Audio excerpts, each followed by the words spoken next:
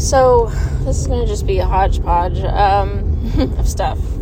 But I've been looking into lobbying, and I'm pretty convinced that anyone who is speaking to legislatures, being paid on behalf of other people to speak to Congress, right, or anyone who could pass a bill, anyone who is involved in a presentation to a group of lawmakers is in fact a lobbyist. I don't know if there's limits on, what if you do it just once every, month or something. I think if you're doing it once a month, it depends also who's paying you. So if you're independent, you're like a civilian just advocate. Now, I don't know.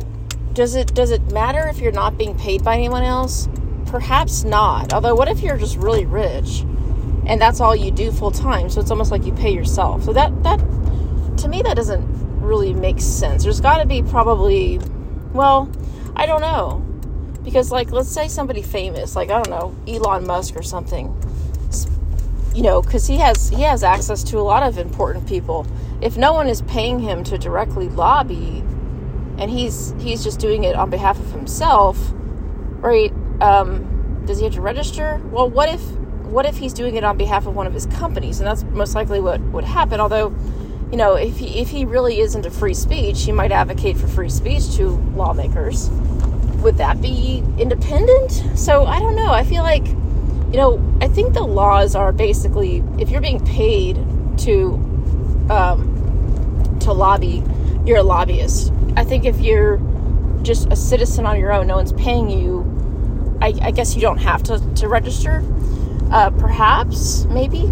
I don't know why that would be, but the essence of the law, my understanding is that if you're influencing legislation, if you're influencing members of Congress, that's lobbying. So in my opinion, it doesn't really matter that much if you're doing it on behalf of someone else via getting paid, or if you're just doing it independently but you're not technically getting paid.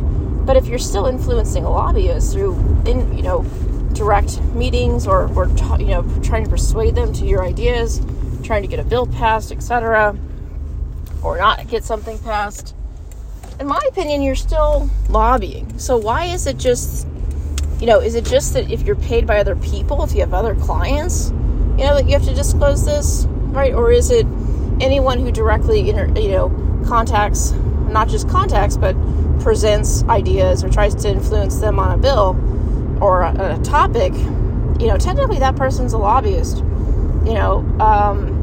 but of course, I think if you're being paid by someone, right, an organization that's basically a lobbyist entity, for sure you're a lobbyist, right? I don't know, but if you're not being paid, I still think you would be considered a lobbyist, but that's just my opinion. Because again, there could be organizations that sort of are tangential to, they don't outright say they're lobbyists, but maybe they're nonprofits that advocate for, let's just say, Bitcoin and something else, but they're not outright just lobbying government officials, but their work happens to bring them near government officials many, a lot of the time. But they get donations. Maybe they don't get direct clients, but they get donations. So that's kind of a weird gray area too. But these people end up talking directly to members of Congress as well. So I would say that person's a lobbyist as well if they're spending time with Congress, even if they're in sort of a tangential nonprofit organization that's about Bitcoin and something else, let's just say, but not exclusively lobbyists. They're not exclusively lobbyists. They pretend like they're helping third world countries or something get Bitcoin. They're not exclusively lobbyists, right? But they end up acting like it probably more than half the time. Those are covert lobbyists, right? I think those are definitely lobbyists.